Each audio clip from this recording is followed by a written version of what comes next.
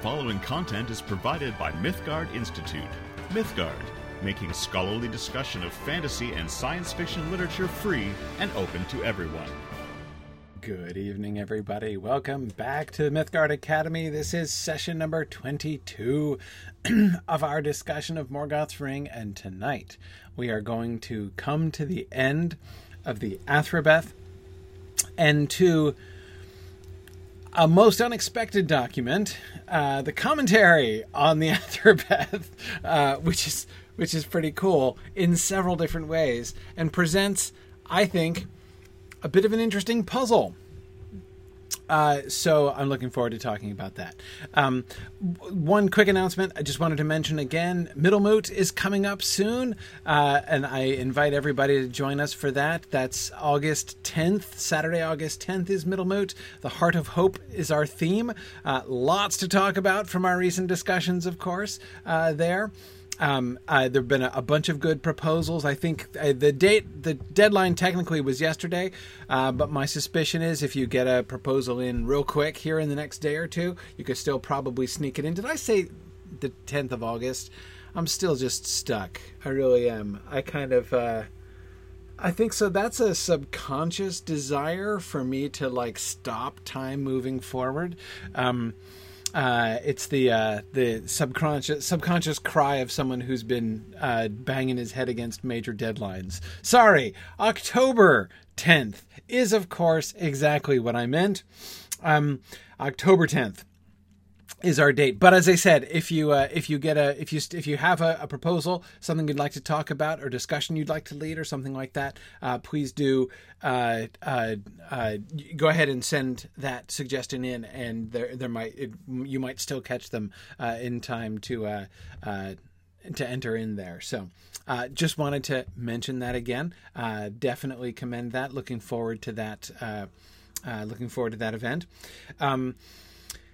And now let's jump straight back into our text. So we had gotten to the emotional ending of the Athrobeth when Andreth reveals the reasons for her bitterness, right? And why she feels the way that she does, the resentment that she feels against the elves, the way that she feels patronized as a human by the elves.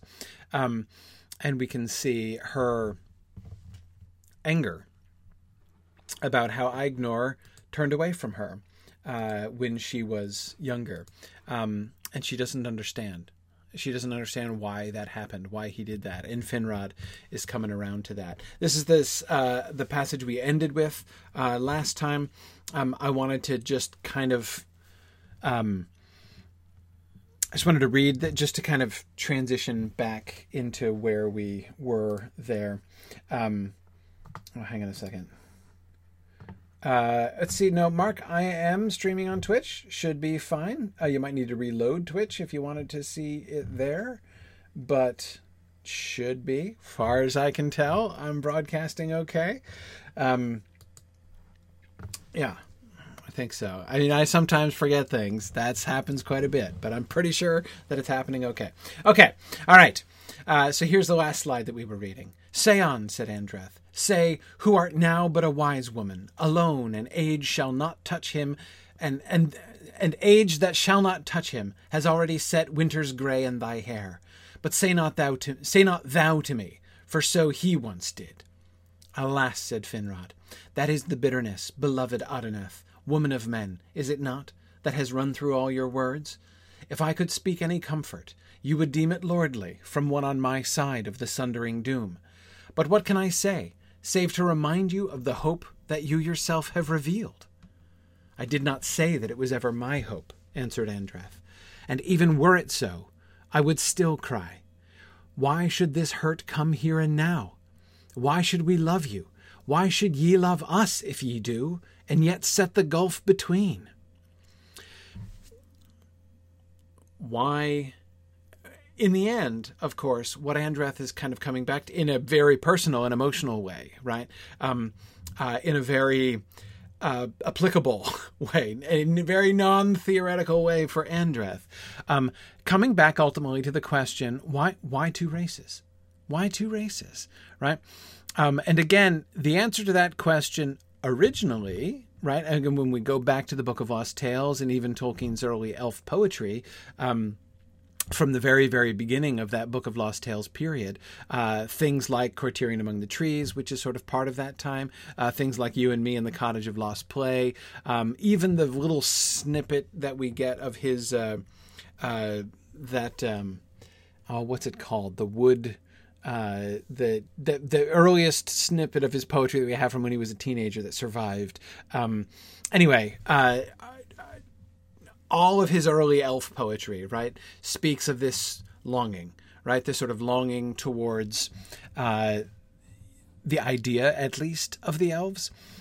This something that has been lost, especially in England, right? This memory of a thing that was there. So the original reason, right, if there is an original reason for why Tolkien's mythology, why Tolkien's world has two races, is that it speaks to the it derived from what he, as a human being, right, felt as this longing towards this lost other, right? This the lost, the wonder and the magic, to use a fraught word, but of this, of the elder time, of ancient myths and legends, and all of that was kind of embodied in the elves for him.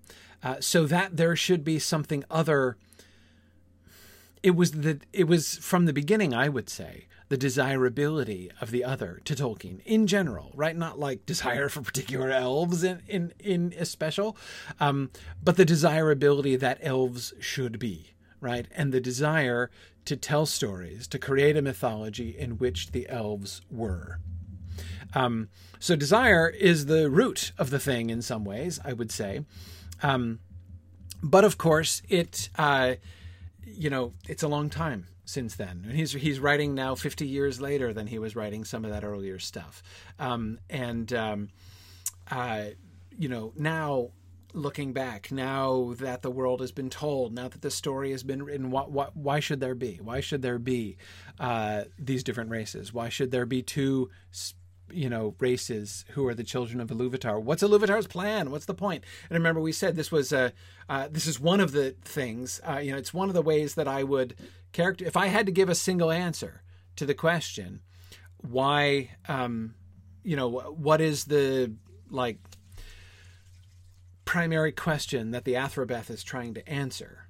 My answer to that question might be something like, why are there two different children of Iluvatar? Why elves and men, not just one? What is Iluvatar's purpose in creating the two different species, the two related but separated by doom species of elves and men? And again, for Andreth, she is coming at that question from a highly non-theoretical question, from a deeply emotionally fraught and personal view of that question. Why is there, as Finrod characterizes it here, a sundering doom? And why should the children of Iluvatar, close kin, as Finrod keeps saying, yet have this sundering doom? And more again, or to ask the same question in another way, and for her an even more painful way, given that there is a sundering doom, right? Given that Iluvatar has chosen to create these two separate, distinct species whose role in relationship to the world is quite different, and even if they're complementary to each other, okay, but why should this hurt come here and now? That's still what she would cry, right? Why should we love you? And why should ye love us and yet set the gulf between? Why should this love exist? Why should we be brought so near and yet be kept so far apart? But notice the assumption that she's making. Why should we love you? And why should ye love us and yet set the gulf between? She's blaming the elves. She's blaming Aignor. Why would he not say yes? Why would he not act on it? Right? The story, as we've been able to understand here so far, is there was mutual love between Aignor and Andreth. but he left. He would not act on it. It is a requited but tragically unconsummated love that the two of them mutually had to each other, and she sees this as a self-imposed thing on his part. She was game, he was not game. Why not? Why not? Why did he set a gulf between them?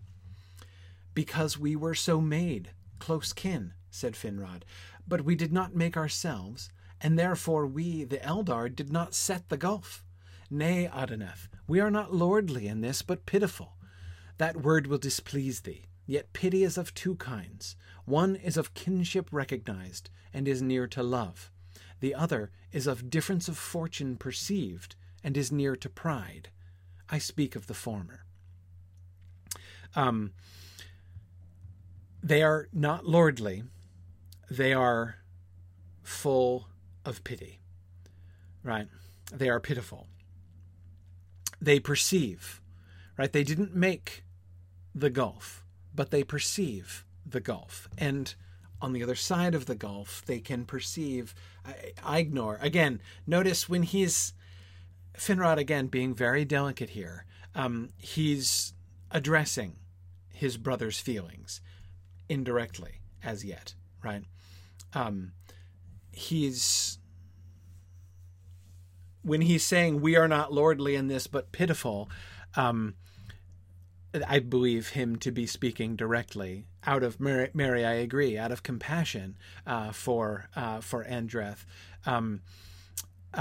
directly about Aegnor's feelings, right?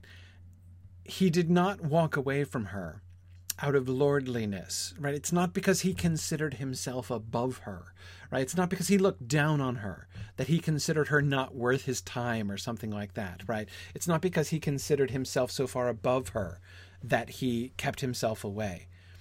It's because of his pity that it's not lordliness, it's pity. Yeah.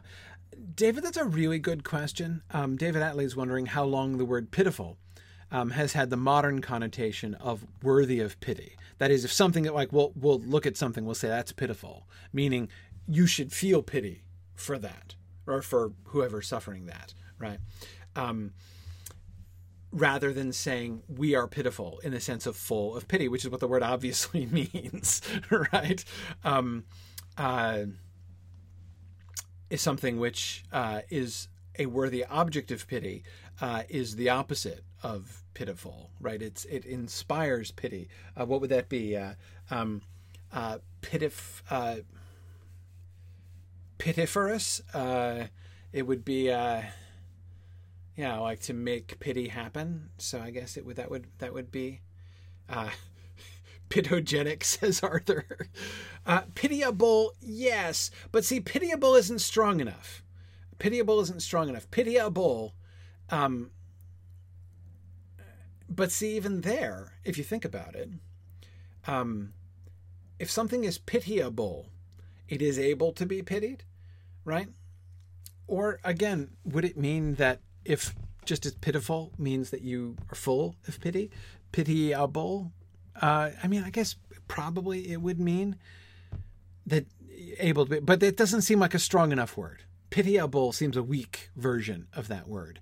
It's not just that that pity is theoretically possible. It's that pity is consciously being stirred. Piteous, Josiah, is better. The archaic piteous. David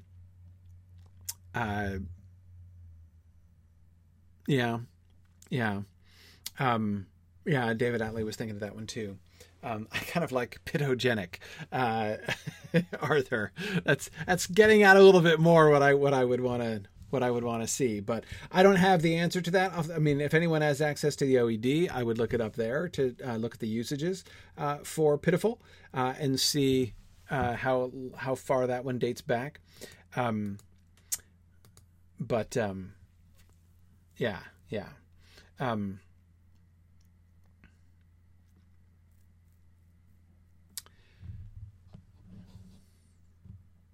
Now, Cecilia, you're certainly right that there are many humans who might have abandoned Andreth with much less pity than Aegnor showed.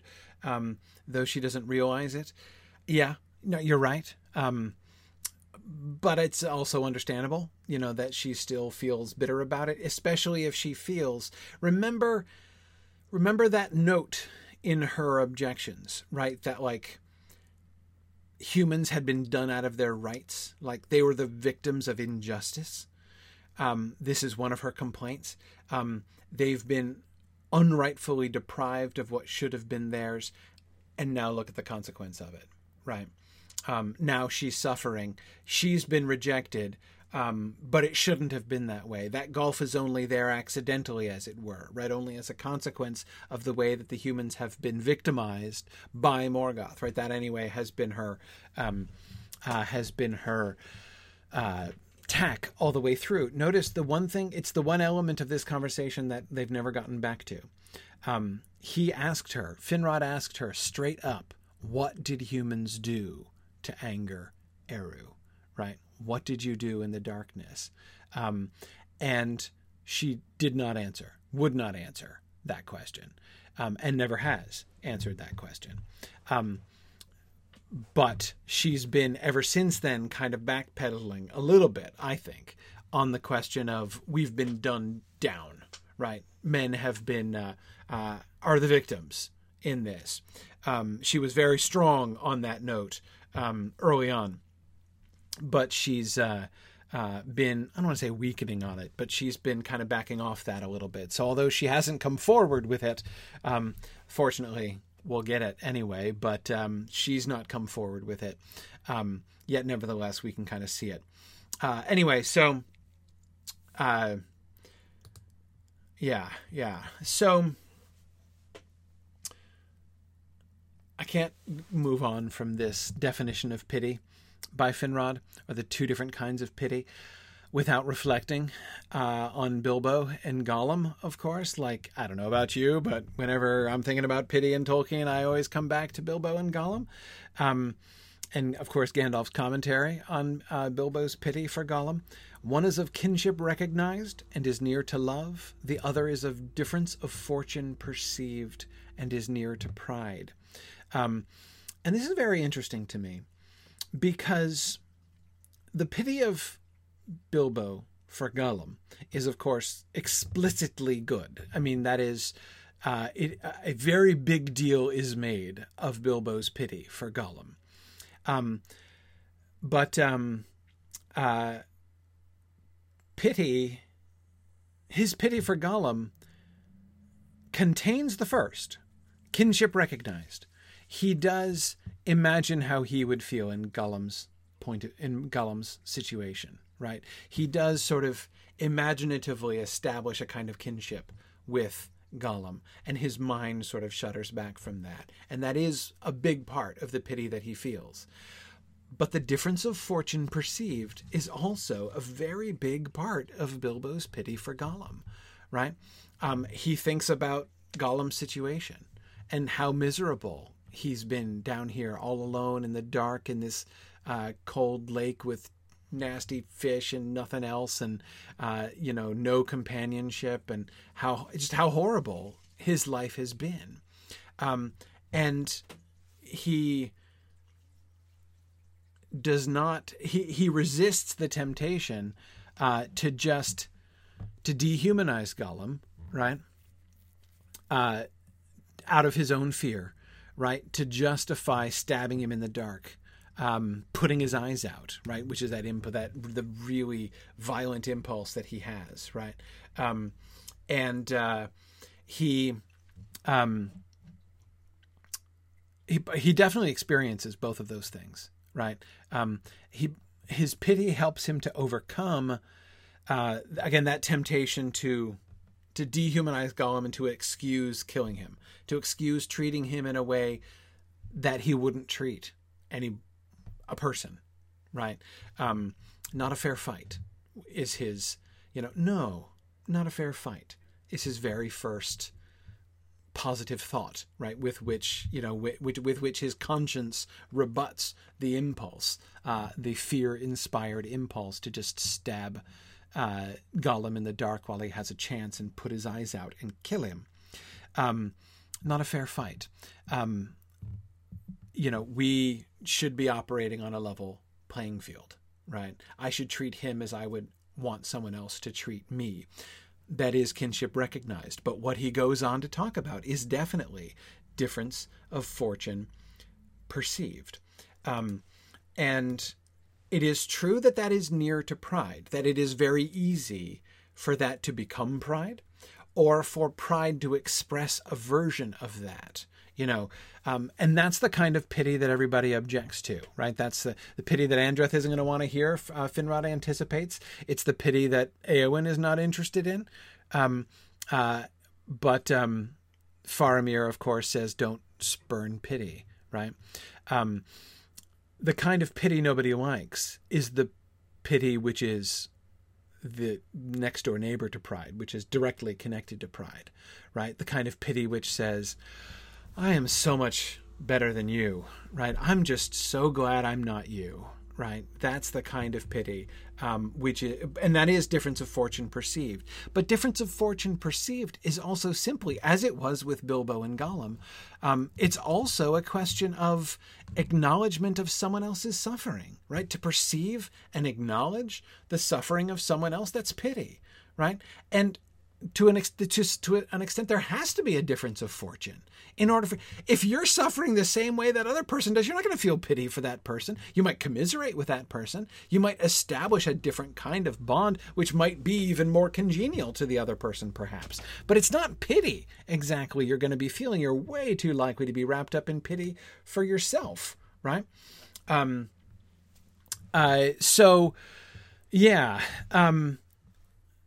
Again, it's clear to see how the difference of fortune perceived can definitely go either way, right? He is right, I think, in Andreth's case to be cautious of that last one, right? He's saying, I speak of the former. The pity that we are full of, that Aignor feels, is of kinship recognized. It's respect for you as a person. He left you because he respects you. So that should help, Andreth. Now, Bruce, I agree. Having better fortune isn't the same as I am so much better than you. Exactly. That's how the bad kind of pity becomes the bad kind of pity, right? When it becomes really less about reaching out to the other person and more about distancing yourself from them, right? When an expression of pity is really a concealed way of saying, I'm so glad I'm not you, right? That's the really bad kind of pity. The kind of pity which is essentially pushing someone away and holding them at arm's reach instead of bringing yourself closer to them. But it can only happen if you're not in the same position. It's really, I don't think, possible. If there is no difference of fortune perceived. David Attlee says, the good kind is more like there, but for the grace of God go I. Yes. And that's, of course, where kinship recognized is part of that, right? And that is, I think, one of the things that we can see Bilbo experiencing in the pity that he has for Gollum there.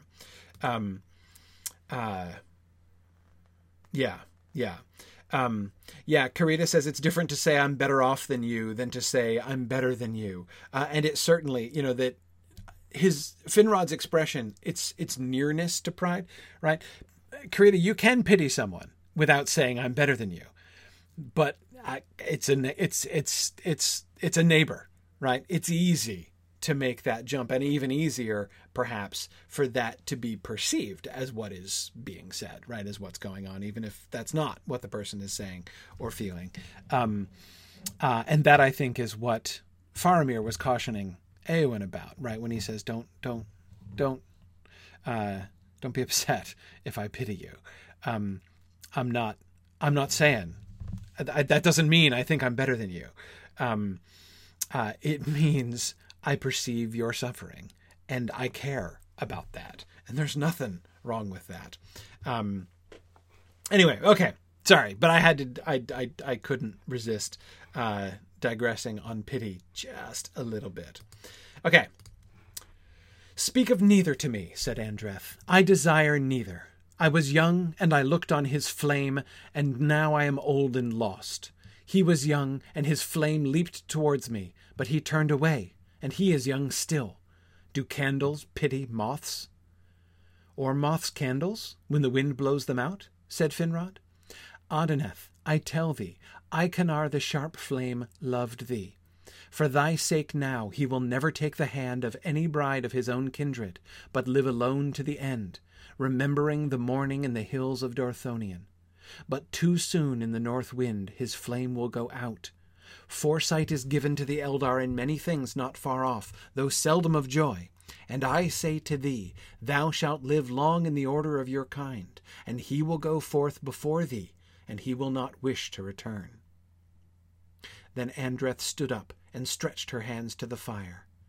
"Then why did he turn away? Why leave me when I had still a few good years to spend?" "Alas," said Finrod, "I fear the truth will not satisfy thee.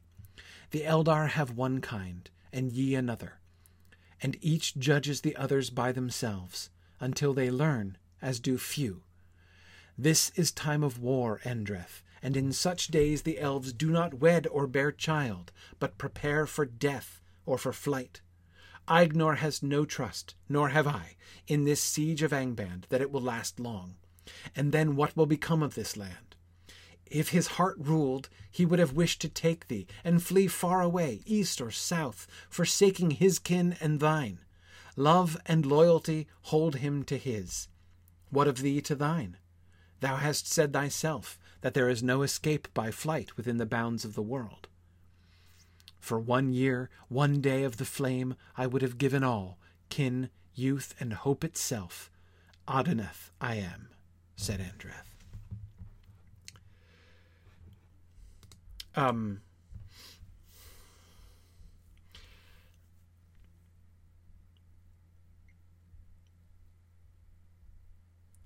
"Speak of neither to me. I desire neither." And then what she says emphasizes, she's like, here is all I can see, right? All I can see is this gap. We were both young. We were both young, and we loved each other. I am now old and lost, and he is young still. Do candles pity moths? Now she feels that she was a moth burning herself up in the flame of a candle, right?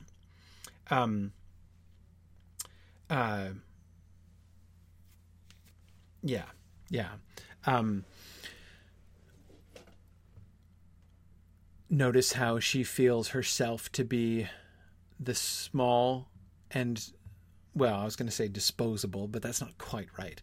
The small and fragile thing, right? Easily destroyed thing. But of course, Finrod's response is wonderful. Or moth's candles, when the wind blows them out. It is true that a candle might be more enduring than a moth in some way, or at least appear so, right? But candles are fragile as well. And what he's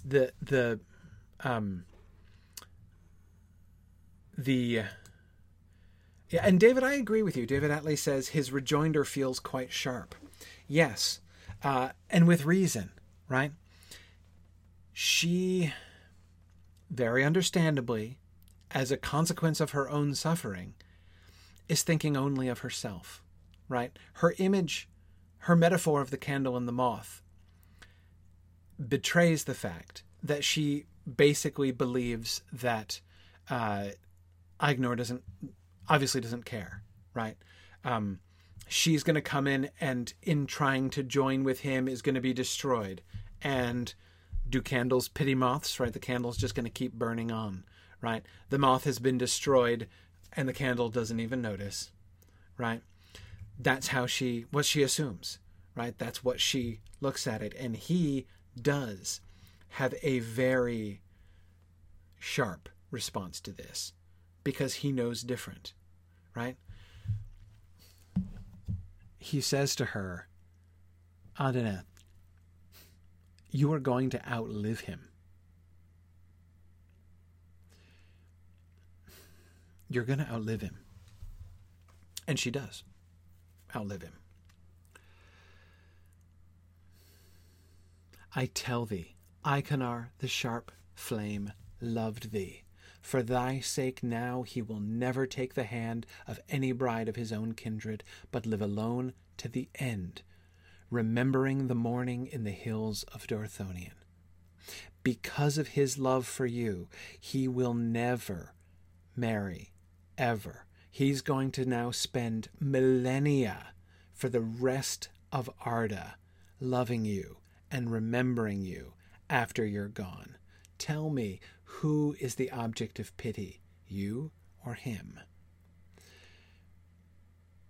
And more.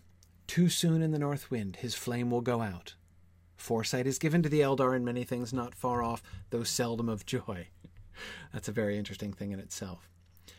Thou shalt live long in the order of your kind, and he will go before thee, and he will not wish to return. Ignor is going to go to Mandos and will never leave it. Ignor will never return to his body.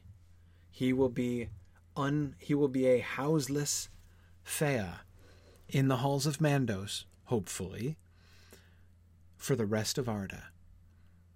He will be living a purgatorial existence, essentially, for millennia and millennia to come as a consequence of his love for you. So don't you sit there thinking that you're the victim here, that you're the only one that suffers as a consequence, that, you know, the two of you came together and you've been burned and you're lost and he's going merrily on his way and hasn't even been affected in any way. Look at him, there he is, still young, right? That is a remarkable rebuttal. It's not a cheerful thing, right? Take heart, Andreth. It's at least as tragic for him as it is for you. That's not necessarily comforting. Jennifer says Mandos is building up an interesting crowd of permanent residents. Yeah. We've got Ignor, we've got Feanor. We have Finwë in the end, right? After Muriel gets out on probation eventually.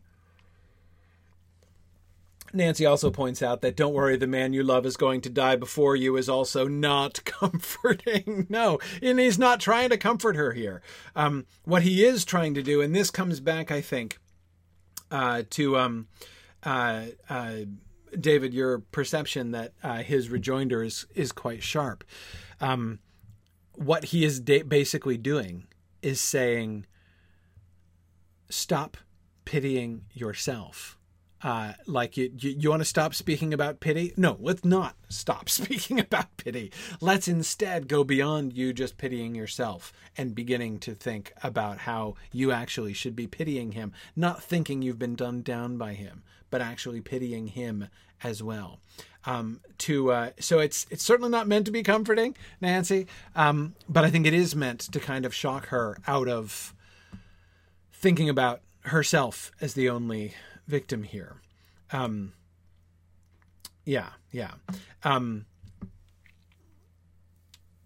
she says that, and her question is a totally sensible rejoinder. Again, I come back, I forget which one of you was talking about this. It made me bring up Aldarion and Arendis, but the way in which he can Tolkien presents an argument, and like whoever is speaking sounds like completely convincing, right? He's able to really kind of invest himself in both sides. Her response, that's a really powerful, stirring response by Finrod. But her response is really good too. Then why did he turn away? Why leave me when I still had a few good years to spend? I mean, for crying out loud, if we are only going to have the same lifespan in the end, why wouldn't we spend it together? Come on. I mean, that doesn't make any sense. We had this time. We had decades in which we could have been happy together. And is it going to end happily? Okay, fine. No, it's not going to end happily. But it's not going to end happily now. And yet, so it's like we can either have a tragic ending with 0 years of happiness or a tragic ending after multiple years of happiness. Which is worse? Come on. And that's fine. And his only answer is he can't. Or almost can't. This is time of war, and in such days the elves do not wed or bear child, but prepare for death or for flight. He is preparing for death. He is preparing for death or flight. He can't. He can't. Now, Arthur, you're asking about how elves developed this tradition of not wedding or reproducing during times of war when war is a relatively new thing. Well, to some extent that doesn't matter. It doesn't have to be a tradition. I don't think it is a tradition in that sense. Tradition in the sense of, well, we've always done it this way, right? We never have married during time of war. That would, we decided a long time ago that was awkward, and we've held this tradition ever since. It's not that kind of tradition. It's not even a tradition. That's not how he describes it. Nor is it really how Tolkien described it when he described it back in the Laws and Customs among the Eldar.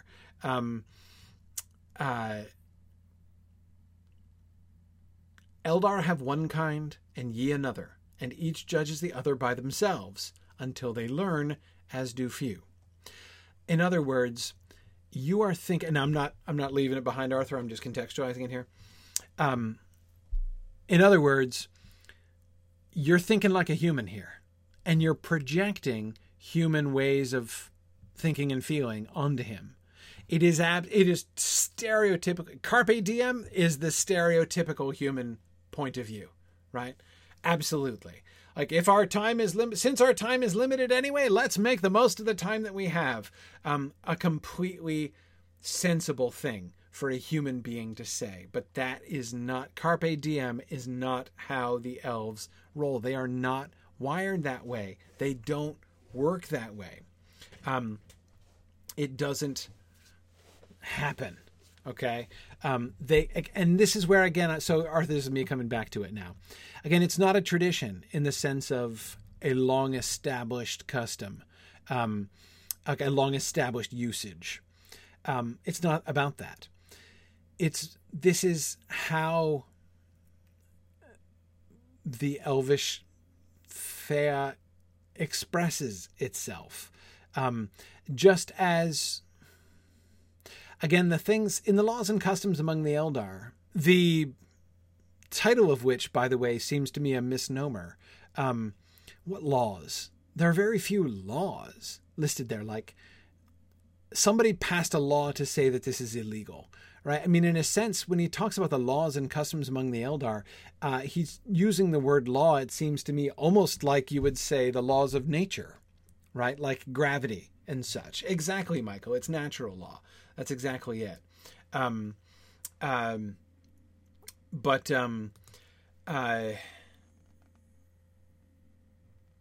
Yeah. So this is how they roll. The tendency of it, like the elvish marriage stuff, which was, of course, as you remember, the enormous dominant portion of there were some other things that were discussed in Laws and Customs among the Eldar, but stuff about marriage and children was the majority of what he talked about, right?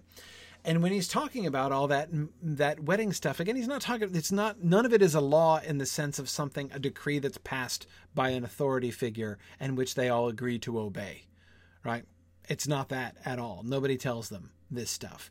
It's instead just a description of how they do, in fact, think and how things work, how things are. Again, more like natural laws, more like gravity than like, a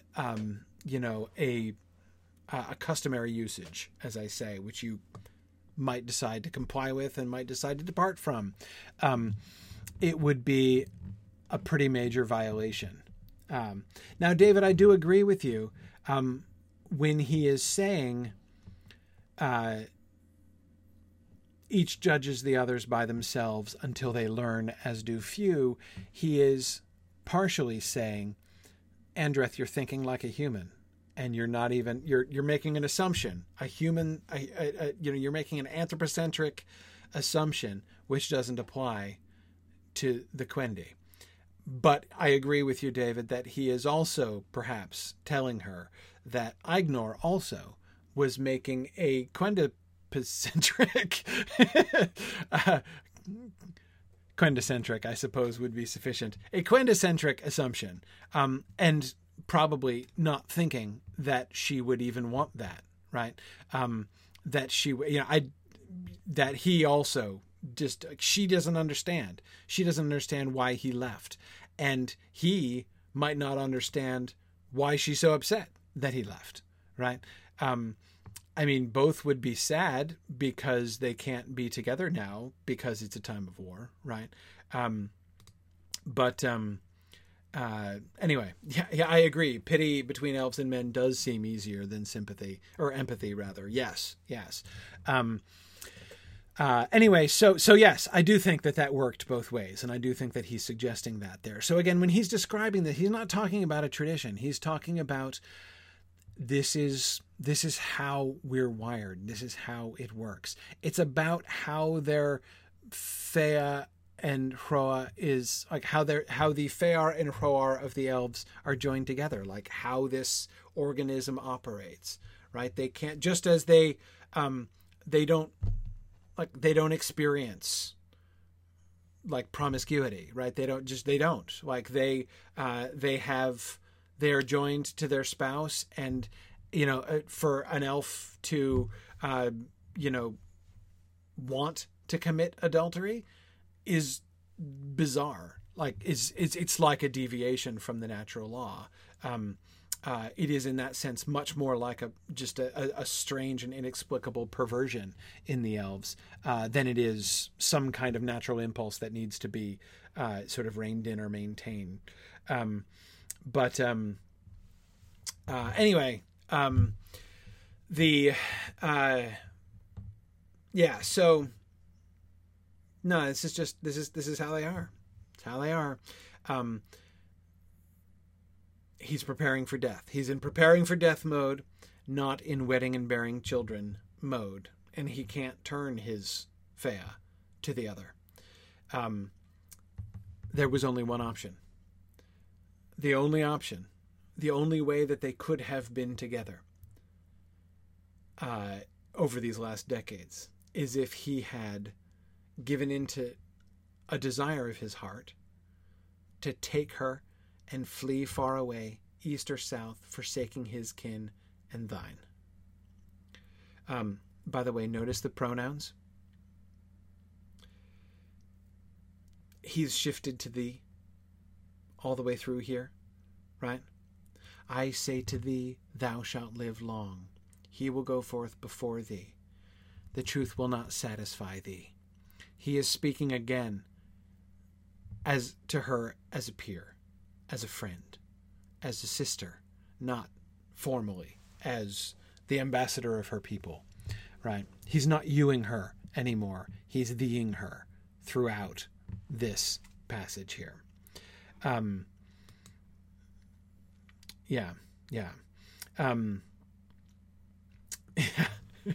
hear you, Karita. Karita says, did Ignor try talking to her about this? Maybe. I don't know, Karita. I mean, we don't get any details about how the relationship went down and exactly like how the departure happened. It's maybe they did talk and they were just not, she didn't get it and he didn't get it. And, they kind of were, I agree to disagree. I'm not really sure how that went down, but I do feel like I kind of want to give Ignor the benefit of the doubt until we know for sure that he was, that he was like sort of mistreating her there. So on the question on the Twitch channel, really excellent question from Giant98, and this is a really hard one to answer, by the way. Is it significant that the only human elvish unions that we have are with male humans and female elves? Yes. Yes, it's significant. Exactly what is that significance? I'm not sure. Or Giant98, let me go one step further and say, I think it can't be a coincidence that this tragically unhappy relationship is switched, right? Female human and male elf. That seems to me conspicuous. Now, on the one hand, notice what we've been seeing. I mean, remember what we've been noticing throughout this, the later Quenta material.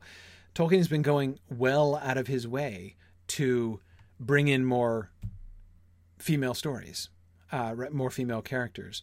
And so perhaps it's merely the only explanation for that. The difference here is that he wanted to explore this from the other side because he'd already explored the other one.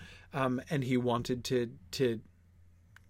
give a chance. And this one was, was tragic.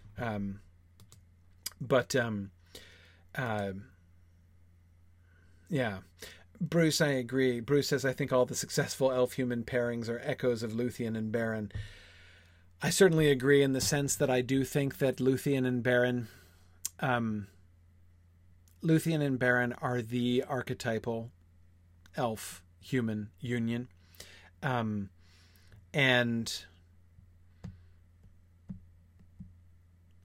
yeah.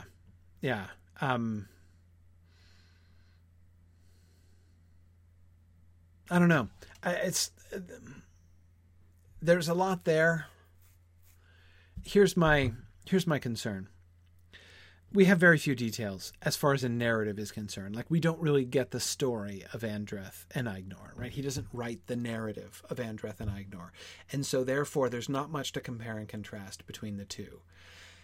Given the lack of detail to compare and contrast, since all we have is the comparing and contrasting, like, overall frameworks, I perceive in myself how easy it would be to start overgeneralizing, to start making very, very general, like, either gender-based conclusions, drawing gender-based conclusions about, about Tolkien's perspective here, and that feels to me sloppy. There's not enough here. Yeah. So I don't think we have enough to sort of generalize in that way. But I do think it is interesting. I do think it is significant that this, let me come at this in another way. When he is trying to capture this, right? This feeling of futility. Because, of course, it must have happened many times. Must have.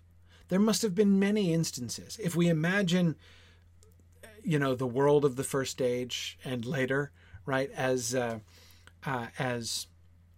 Tolkien describes it, there have to have been lots of times when humans have fallen in love with elves. And maybe elves with humans. But at least humans with elves, right? That's got to happen. That's got to happen, like, on the regular. And yet, most of the time, that will have had a tragic ending. Almost all the time, that has a tragic ending. So much so that when it doesn't, it's a shocking, amazing eucatastrophe, like Luthien turning and putting her hand in Beren's.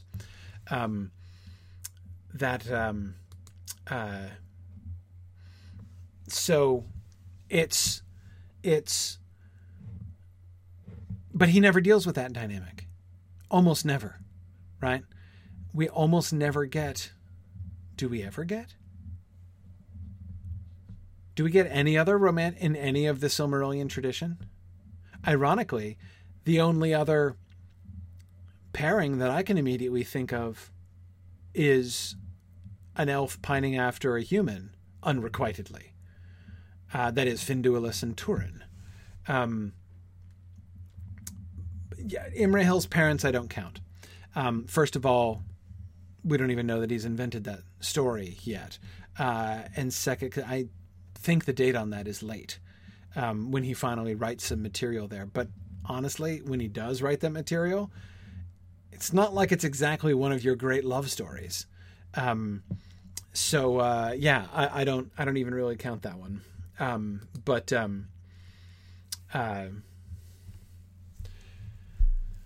Anyway. But again, it's interesting to me that he's never dealt with the question. It has to have happened, right? I mean, there have to, for every one Baron in Luthien, there have to have been dozens, hundreds of humans who found themselves in a similar situation.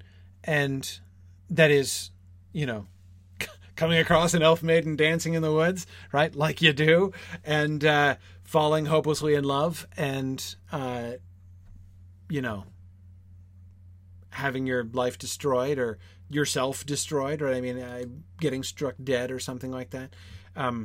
It's usually not good. There are lots of fairy tales about men who see elf maids dancing in the woods and leap out to, say hi and introduce themselves politely or impolitely and, get stricken some way or other, right? That often happens in fairy tales. That is a not uncommon fairy tale trope. And yet we only get it happening the one time in the Silmarillion, and it's the one time when it works out, right? Shockingly, amazingly.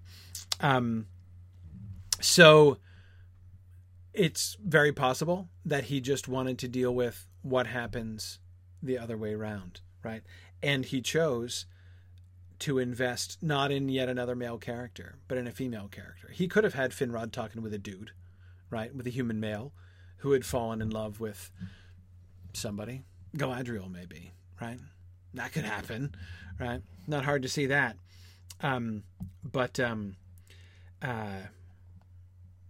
Anyway, yeah. So, yeah. Anyway. She says, "For one day of the flame, I would have given all kin, youth, and hope itself. Adeneth I am, woman of man, human woman." In order for him to have loved her, to have reciprocated her love, in order for the two of them to have been together for those decades that they could have had, he would have had to take her and flee far away, east or south, forsaking his kin and thine. He would have had to abandon all that he knows he should be doing, leave his family to the war, go away and pretend the war is not happening, go to somewhere where the war isn't happening, only because he has fled, only because he has abandoned his duty and his kin. And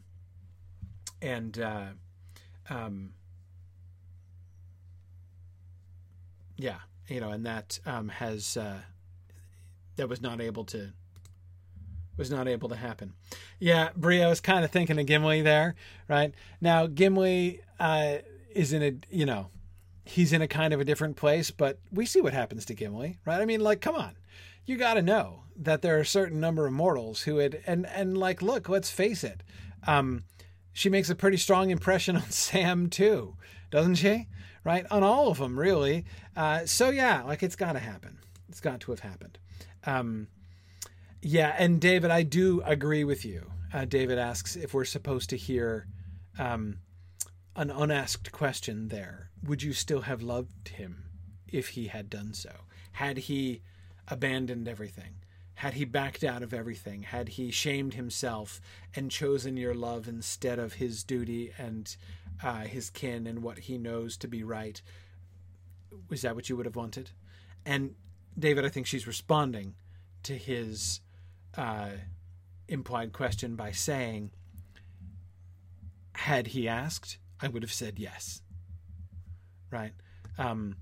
Which is both an answer and not an answer. Right? That he knew, said Finrod, and he withdrew and did not grasp what lay to his hand. Elda he is. For such barters are paid for in anguish that cannot be guessed, until it comes, and in ignorance rather than in courage, the Eldar judge that they are made. Nay, Adenath, if any marriage can be between our kindred and thine, then it shall be for some high purpose of doom. Brief it will be, and hard at the end. Yea, the least cruel fate that could befall would be that death should soon end it. But the end is always cruel for men, said Andreth. I would not have troubled him when my short youth was spent. I would not have hobbled as a hag after his bright feet when I could no longer run beside him. Maybe not, said Finrod. So you feel now. But do you think of him? He would not have run before thee. He would have stayed at thy side to uphold thee. Then pity thou wouldst have had in every hour, pity inescapable. He would not have thee so shamed. Pity inescapable. Then pity thou wouldst have had in every hour, pity inescapable.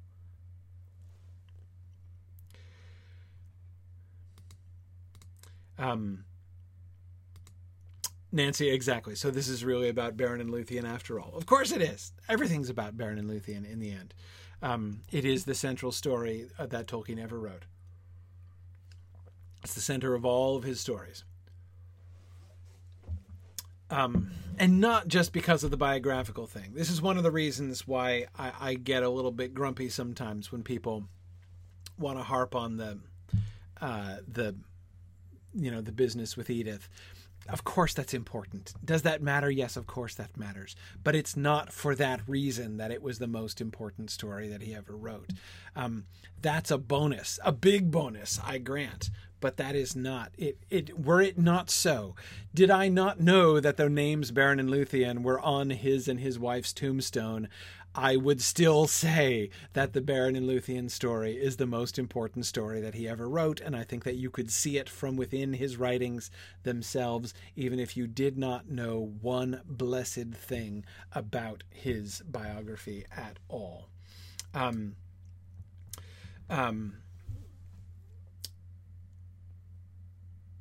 Anyway, but back to Finrod's immediate response. She says, I would have said yes, and he says, yeah, he knew that. That's why he left. He left you because he knew that you would make that choice. And he was tempted to make that choice too, right? But Elda, he is. Such barters are paid for, like to barter honor for a year of pleasure, right? You know, he's referring back to what she had just said, right?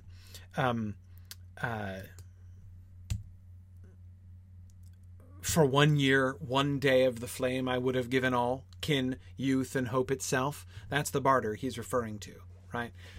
That kind of barter, such barters are paid for in anguish that cannot be guessed until it comes. You say that, right? And you believe that that would be the case, right? You believe that you would really rather, looking back on it, you would rather have had Ignor for a year or a day than your kin, your honor, your hope, right?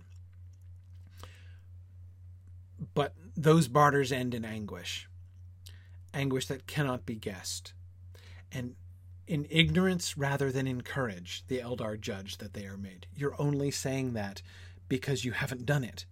Had you done it, you would regret it. Everybody who does it eventually regrets it. But it doesn't look like it on the other side. You can only learn that by experience. But again, I can't help but hear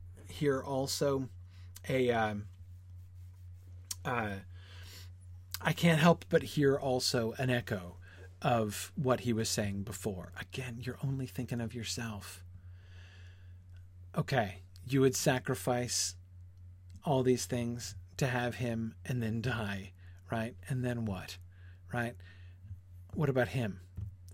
He has to pay for it with anguish which won't end, right? Anguish which he will be reliving in memory for hundreds of millennia to come, right? That's what you want for him. He has regret now, but what's he going to have now? Okay, he's going to die soon, and he's not going to return to New Hroa. He's going to remain in the halls of Mandos for the rest of Arda, but he'll always have Dorthonion, right? That memory of the morning in Dorthonion, and his memory of meeting her and of their brief time together when they fell in love with each other, he'll always have that in memory. And now, although there might be regret, not this kind of regret, it's going to be an untainted memory for him. So it's tragic, still tragic, but this would be far more tragic for both of them, but especially for him. So in a sense, he's accusing her of being a little bit selfish here.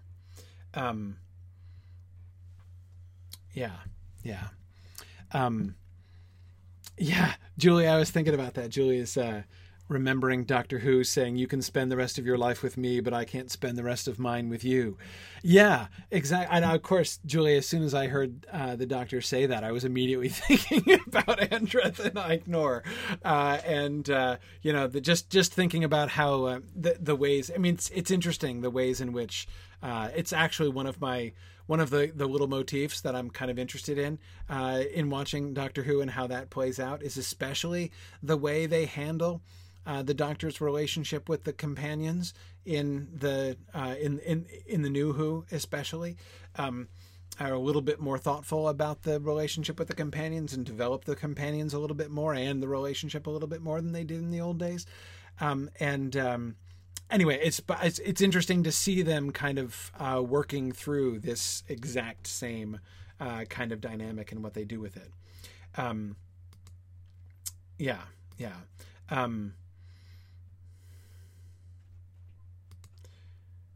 Let's see.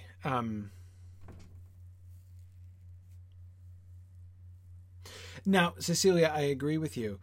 And this, Cecilia, is, I don't know if you're meaning to do this, but it's reminding me, Karita, of what you said before. Like, didn't he try talking this out with her at all?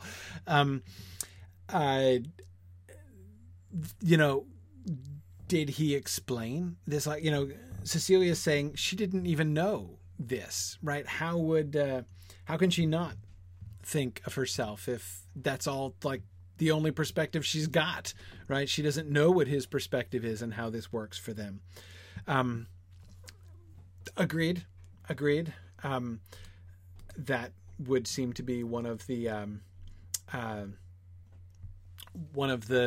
reasons that Finrod is explaining this stuff, right? To try to help her to understand. This seems to be a big reason for the conversation in the first place. He's known all along what her bitterness is. He's known all along why she's so upset. He is finally coming around explicitly to addressing it. We do. What we have here is a failure to communicate, Josiah, and a failure to empathize, a failure even to understand how much need there was for communication. In some ways. Yeah, a failure to imagine, Michael. That's an interesting way to think about it.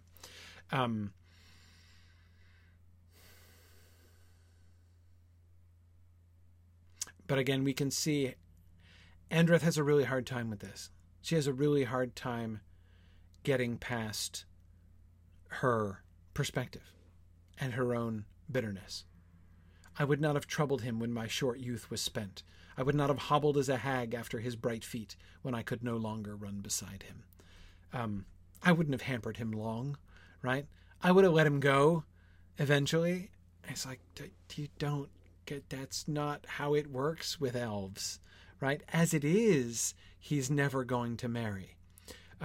Even if he had lived, even if he did come back, he would not marry anybody, because his heart is married to her already, even though they can't be together. But so yeah, she's like, it's okay. I'd have let him go. Andreth, no, it would not have worked.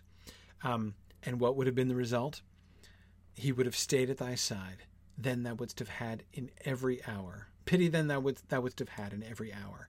Pity inescapable. He could not have escaped the pity. She could not escape the pity. Right? Pity would have become the primary dynamic of their relationship, inevitably, had that happened. Andreth, Adeneth, the life and love of the Eldar dwells much in memory, and we, if not ye, would rather have a memory that is fair but unfinished than one that goes on to a grievous end.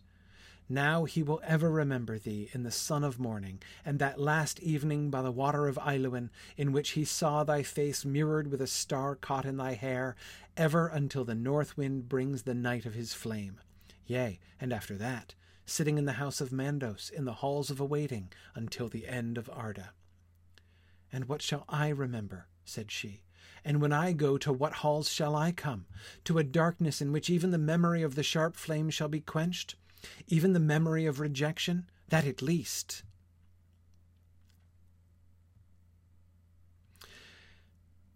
This, we are coming to what I think is the most amazing thing about the Athrobeth, which is the ending, which is Tolkien's resistance to giving this a happy ending. He could have her come around. He could end this with her being like, gee golly, Finrod, I never thought about it that way, right? You're right. I've been selfish. I'm going to change the way. In fact, I'm going to apply some of the conversation we had before about metaphysics and think about my relationship in that context and take new hope in that light, right? I mean, let me tell you, if I'd been writing this, that's totally what I would have done, right? I would have had her have this moment where she was like, oh, now I see. Now my own heart is full of pity and I shall, go forth in hope and whatever. Like, I totally would have done that, right? Absolutely would have done that. But she doesn't, right? She doesn't.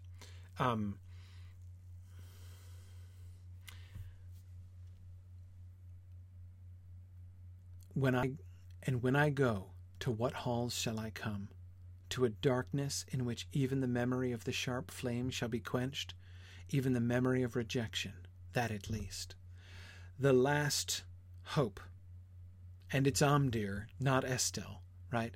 Her last piece of Amdir is hoping for oblivion, hoping that she will forget. I'm glad he has his memory unperishable. What am I going to go to? He gets the halls of Mandos and to hold on to this memory, until the end of Arda. Great. What do I get? Darkness. What halls do I go to? Maybe, if I'm lucky, halls of darkness in which the sharp flame of the memory of rejection will be quenched. She doesn't get it. She refuses to get it. Right? She won't let it go. She won't let her own bitterness go. And notice what she's failing in Estel here. Explicitly in Estel. Imagining, after their whole conversation, her heart was stirred at hearing Finrod's words. She was, for a time, in that conversation, entertaining the idea of the hope that he was describing, the hope that brought hope to him, to Finrod, I mean. And now, remember she said before, I never said it was my hope. And now we see her still resistant to it at the end, seeking comfort, cold comfort, in the quenching of the memory of rejection after death. It's the only Amdir that she can see, because she isn't holding on to Estelle. And it's powerful to see the choice that she's making. Sad, right? I feel nothing but pity for Andreth here. I don't feel scorn for her. I don't feel appalled by her. I feel nothing but pity for her, because I can hear in every line, I can hear the wound, right? I can hear the hurt, which is leading her to this place, which is making that hope very difficult for her, right? And she won't take it. She won't accept it. And we can see it, right? We can see the alternative, right? We can see the alternative.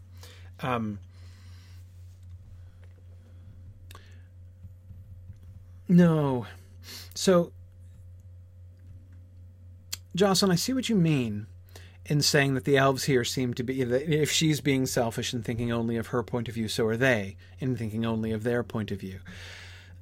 I don't think that Finrod is being selfish. I think he is showing compassion to her. He is trying to help her to understand the Aignor side of things, right? He's trying to contextualize what happened and help her to understand that, so that she can see beyond her own sorrow. But I don't think it's true that he can't see beyond that. He can. That's why he's trying to reach out to her. And what's more, he saw before the way in which it's not just that Andreth personally her own pity for him could extend beyond, could help her to extend beyond her own the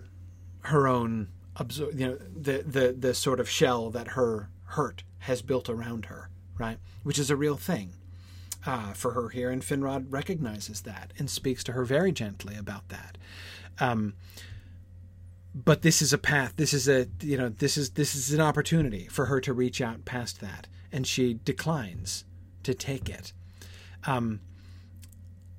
Where this puts me as a reader, again, I find it's sobering, but it's also, and it's tantalizing.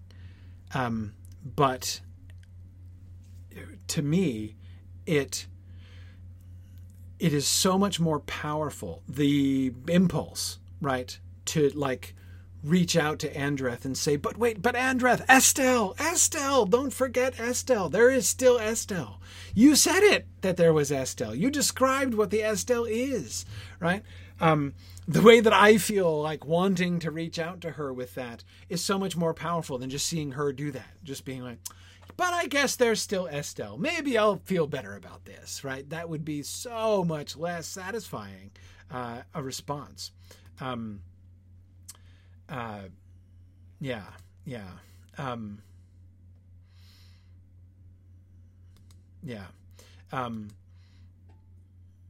It certainly does enable us to connect with it in many different ways, Matt. We can certainly empathize with it. And of course, that's the other thing, right? Our own pity, our own empathy is being challenged here, right? In both directions. I know that some of you are feeling negative towards Finrod and Aignor in this. Well, that your pity is being challenged as well, right? For those who just feel frustrated at Andreth and say, she's still being so selfish. Why should she still lose herself in this despair? Your pity is being challenged, right? I really think that's a big part of what's happening here. Look at his reaction. When she goes there, my only destiny is a darkness in which hopefully the memory of my rejection will be quenched. Finrod sighed and stood up. The Eldar have no healing words for such thoughts, Adeneth, he said. But would you wish that elves and men had never met?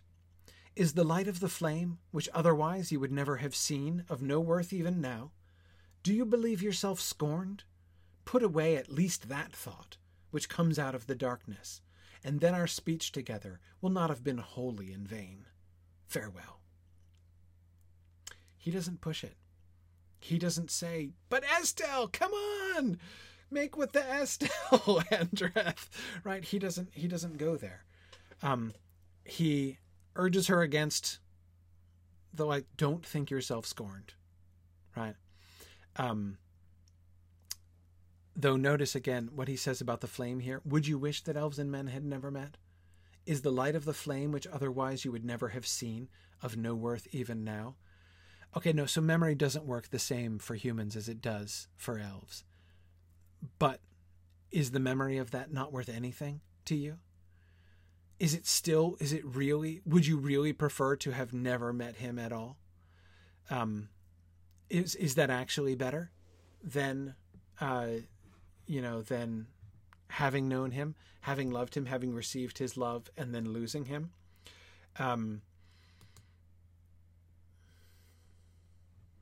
Yeah.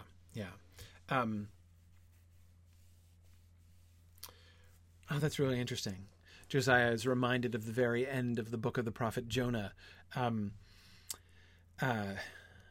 ending with God's question about whether he shouldn't have had pity on Nineveh. It's interesting.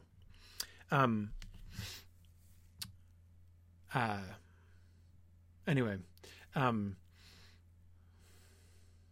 put away at least that thought. Don't think yourself scorned. That thought comes out of the darkness. Darkness fell in the room. He took her hand in the light of the fire. Whither go you? She said. North away, he said, to the swords and the siege and the walls of defence, that yet for a while in Beleriand rivers may run clean, leaves spring, and birds build their nests ere night comes. Will he be there, bright and tall, and the wind in his hair? Tell him not to be reckless, not to seek danger beyond need. I will tell him, said Finrod, but I might as well tell thee not to weep. He is a warrior, Andreth, and a spirit of wrath. In every stroke that he deals, he sees the enemy who long ago did thee this hurt. But you are not for Arda. Whither you go, you may find light. Await us there, my brother and me. That last line always gets me. Await us there.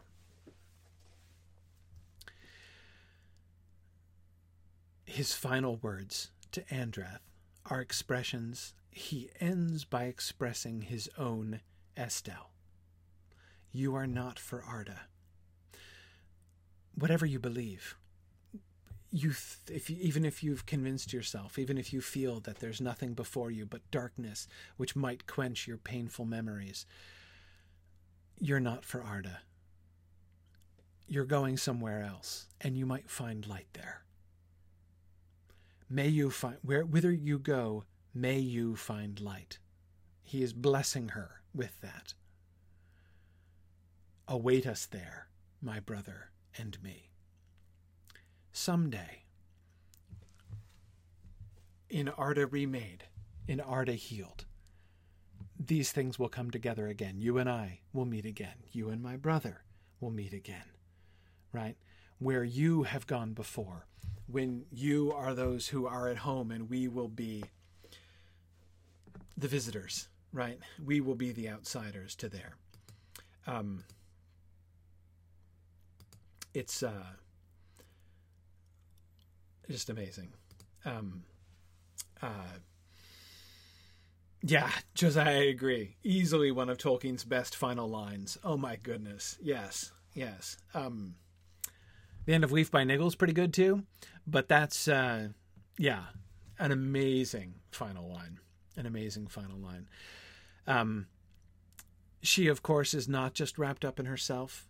She is still thinking of him. I do read her asking after him and urging him not to seek danger beyond need, as, obviously she still loves him. She is still thinking of him. She's not only she's not only thinking of herself, and her, she's not really just focused inwards on herself completely. Interesting, Finrod's response. It's not going to happen, right? He is. I can't tell you not to weep. I can't tell you just to be like, hey, just stop being sad, because it's who she is. It's what she is, right? She wouldn't be a wise woman if she didn't perceive the problem here, right? It is because she is who she is, and that she is as wise as she is, that she sees the problem and weeps about it. He is who he is, right? He can't not be reckless. And I love how he turns that in the end. In every stroke that he deals, he sees the enemy who long ago did thee this hurt. He knows that Morgoth has damaged humans. And he is fighting for your sake. And yeah, Cecilia, I agree. Finrod acknowledges the hurt that he didn't understand before that the enemy did, right? And it's almost as if, Cecilia, Finrod is here understanding his own brother a little bit better, right? Ignor, seems to have had at least some kind of... Finrod had never even heard before of this idea that humans believed themselves to be, immortal previously, right? And that they were deprived of immortality. This is new on him, right? Did Ignor know that? Or even if he didn't, did he just have... was Ignor's closer bond with Andrath, like his closer bond with a human, did it help him to understand in some intuitive way that humans had been marked, had been damaged, the shadow that lay on their past? Did he understand that better in some sense? And so that has been, now Finrod, is understanding why Ignor is the spirit of wrath that he is, why he is, determined to fight in part. And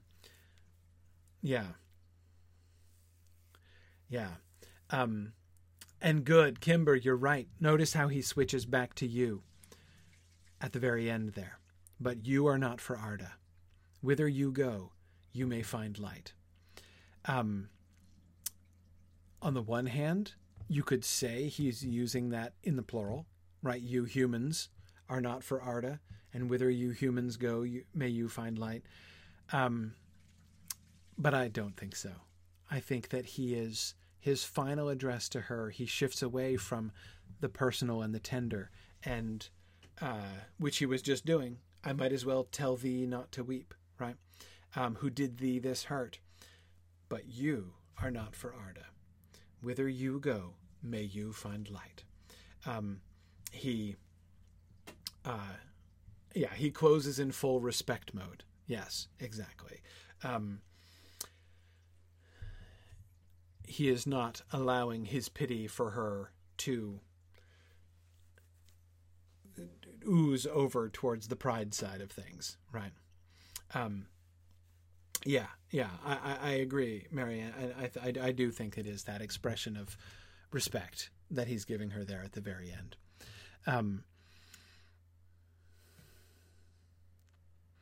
The way in which this whole thing turns on its head the metaphysics of elf-human relationships, right?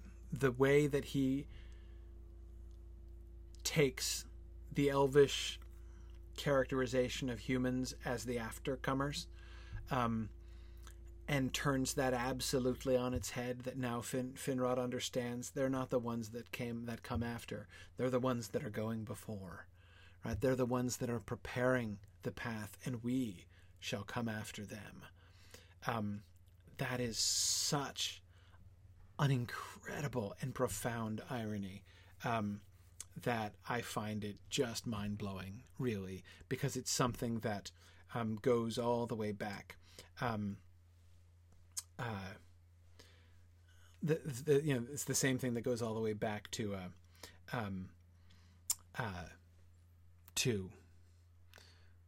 like through the whole rest of the mythology. Now, Tomas says, while it has been established that elves fall in love only once and they remain in love with the same person for the rest of their lives, the same is not the case for humans when love is not consummated. That's true. Notice how Finrod didn't say that, right? He was very polite about that. I mean, and remember how that fits with the psychological observations that he was making about humans, right? How their joy always fades, right? I mean, he could have said, he didn't say, but he could have said, even consummated love, kind of pales among humans after a while, right? It's not just that they, are like lascivious and constantly chasing after somebody else, even though they've fallen in love with one person. It's not just that they're inconstant, right? It's that all things fade, all joy fades within them here. That just like, even if love is perfectly consummated, it'll still eventually wear out in humans, like stuff does wear out in humans, right? Does he go there? No, he doesn't go there. He doesn't talk about that at all. It could be talked about, right? It is definitely another major difference between another thing which would make an elvish human long-term relationship, by which I had in mind even longer than the span of the human's life, awkward, right? But he doesn't go there. He doesn't talk about that. Okay. I want to begin the commentary. We're not going to get too far into it, but I wanted to at least begin it. I'm not going to take too long on it, but I did want to talk about it because at the very least, I want to address what it is, because I don't get it. Here's Tolkien explaining what he's doing. This is not presented as an argument of any cogency for men in their present situation, or the one in which they believe themselves to be, though it may have some interest for men who start with similar beliefs or assumptions to those held by the elvish king Finrod. It is, in fact, simply part of the portrayal of the imaginary world of the Silmarillion, and an example of the kind of thing that inquiring minds on either side, the elvish or the human, must have said to one another after they became acquainted. We see here the attempt of a generous elvish mind to fathom the relations of elves and men, and the part they were designed to play in what he would have called the oien carme eruo, the one's perpetual production, which might be rendered by God's management of the drama. Okay. Who is he talking to? And who's talking? I don't get it. This commentary I don't get. I need help. I don't get it. This is not presented as an argument of any cogency for men in their present situation. Present? What present? Our present? 20th century? He's talking about 20th century men? Or is this within the fictional frame? Is this Bilbo speaking? Or is this Alfwina speaking? Or is this Frodo speaking? Or what? Or is this Findegil, King's writer? Who's talking here? And so what is the frame? What is the present situation? Though it may have some interest for men who start with similar beliefs or assumptions to those held by the elvish king Finrod. Okay.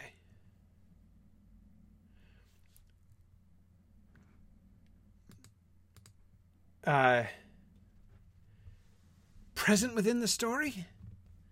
You think, Michael? Maybe? Again, then when is the present? Not the time of Finrod, certainly. Right? Because this commentary is looking back on that whole thing from quite a distance. But how far distance? End of Third Age distance? Or Anglo-Saxon period distance, like Alfwina? Or 20th century Oxford distance?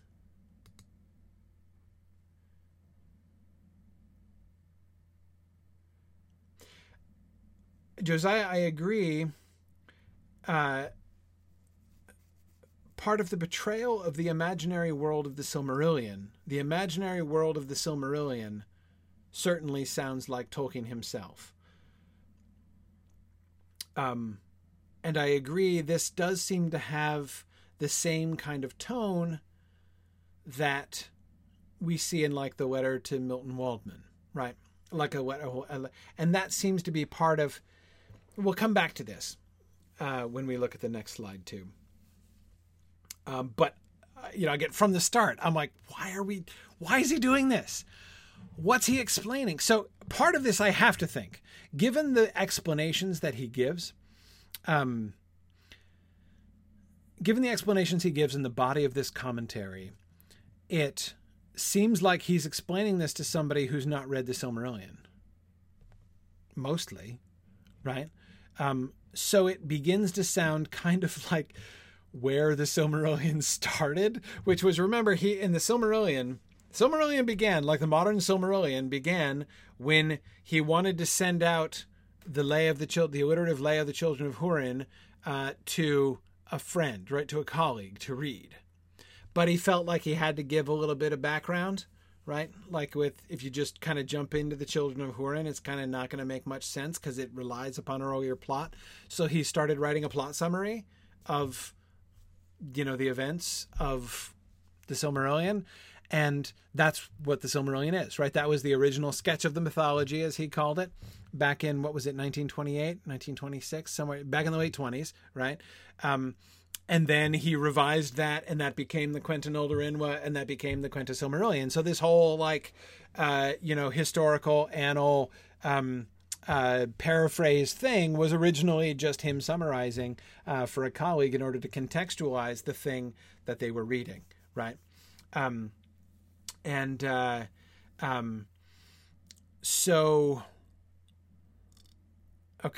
So this sounds like the meat of the commentary sounds like it's designed to, like, he's going to give the Athrobeth to somebody to read who probably has not read the Silmarillion stuff. And so he has to explain. But there's some interesting elements in it here that are tricky.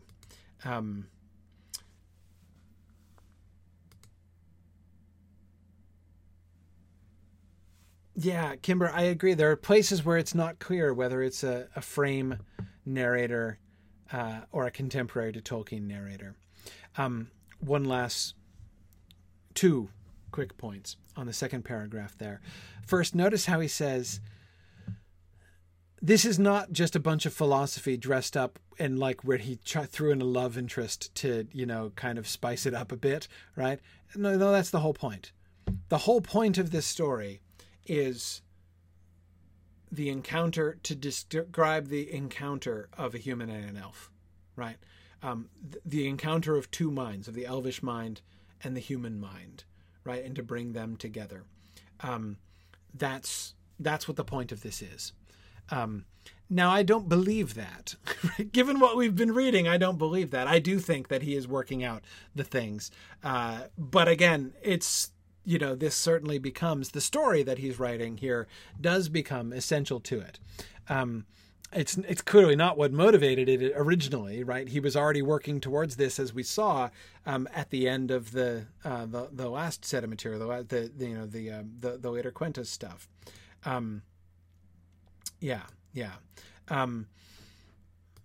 Okay. Here's another passage that struck me as interesting. The existence of the Valar. So he's glossing that phrase. That is, of certain angelic beings, created, but at least as powerful as the gods of human mythologies, the chief of whom still resided in an actual physical part of the earth. They were the agents and vicegerents of Eru, God. They had been for nameless ages engaged in a demiurgic labor, completing to the design of Eru the structure of the universe, Ea, but were now concentrated on earth for the principal drama of creation, the war of the Eruhin, the children of God, elves and men, against Melkor. Melkor, originally the most powerful of the Valar, had become a rebel against his brethren and against Eru, and was the prime spirit of evil. Now, again, no reader of the Silmarillion needs this summary. right? So it seems pretty clear that this is designed to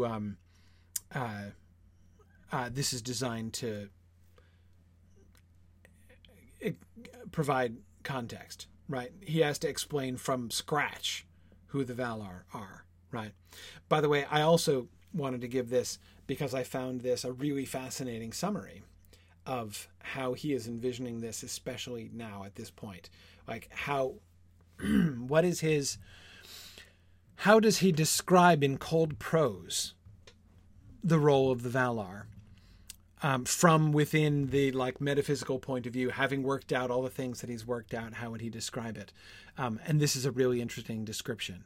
They had been for nameless ages engaged in a demiurgic labor, completing to the design of Eru, the structure of the universe. Completing to the design of Eru, the structure of the universe. Also, that he characterizes the war of the Eruhin against Melkor as the principal drama of creation. The principal drama of creation. That puts the labor of the Valar in a very interesting position, does it not? It is tempting. From the Silmarillion tradition itself, it is tempting to say, as many people do say, as many people do feel, as Andreth certainly feels, that the Valar are basically out of it, right? The Valar stick to themselves over in Valinor. They don't particularly care. They're leaving they're over here. Melkor's over there. He's doing bad stuff, but whatever. There's only just a few peons over there, and most of them who are over there kind of deserve it anyway, because they either didn't come over when we gave them a chance.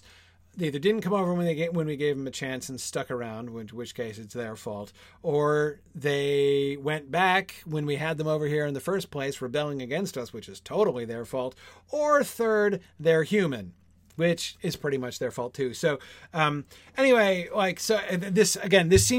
some people seem to characterize the Valar this way. Like they're over there, and then Eärendil comes over and they're like, wait, what? Something's happening? Hey, let's do something about this, right? Yeah, we should care, come to think of it, right?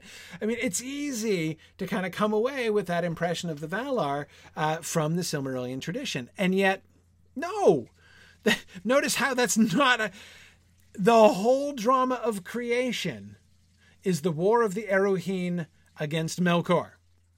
What's going on in Beleriand is not a sideshow. It's not something the Valar can't be bothered to pay attention to. This is not something that they refuse to interrupt their private cribbage games or whatever to bestir themselves to go over and pay attention to what's happening in Middle-earth. That is not the case. What is going on in Middle-earth is the principal drama of creation, which is the entire reason why the Valar are concentrated on Earth in the first place.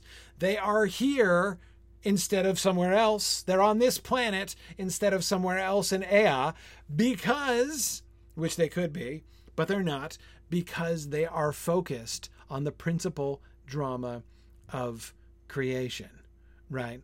Which is the war of the children of God, elves and men, against Melkor. So, are the Valar paying attention? Yeah, the Valar are paying attention.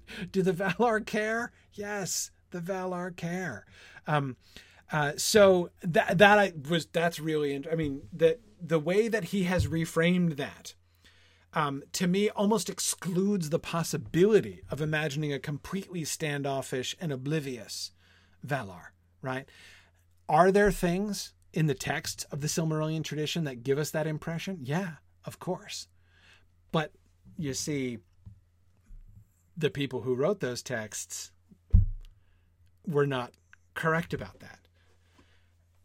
Anybody in Beleriand, anybody who experienced the first age in Beleriand could be excused for feeling that way, right?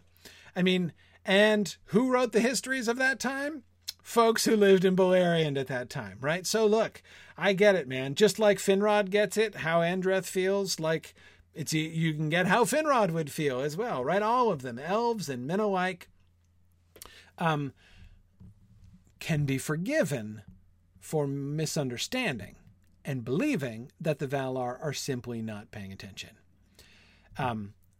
The way that Tolkien is imagining the story now, as he has developed things here, that is plainly, manifestly, enormously, emphatically not the case.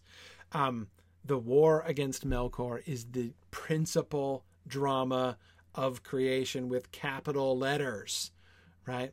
And the Valar, that's what they're here for. That is the show that they bought a ticket to when they descended into Ea in the first place, right? This is the whole point of them. So yes, I think they're paying attention. So David Orbach, what I see here is that this invites us not to critique the Valar more harshly for not intervening, but to recontextualize their not intervening. There must be a very good reason why they waited until when they did to intervene, and chose to intervene how and when and to the extent that they did.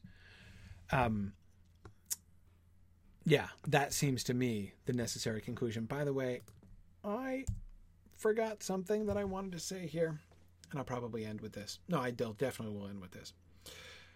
The Oyan Karme Eruo, the One's perpetual production.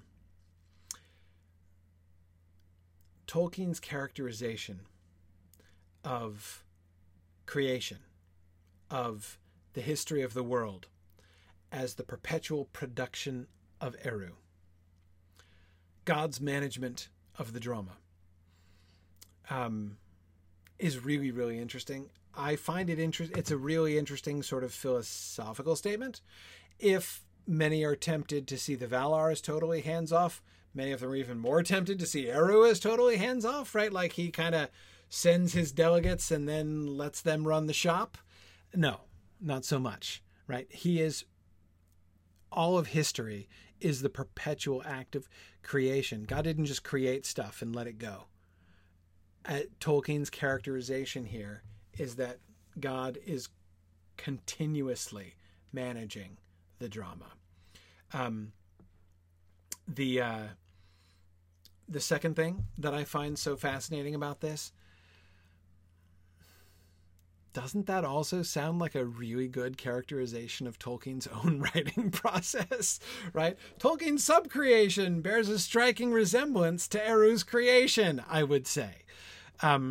He is continually managing the drama. It's a perpetual production, right? Constantly discovering new things, rather than just like conceiving a thing and flopping it down there, right?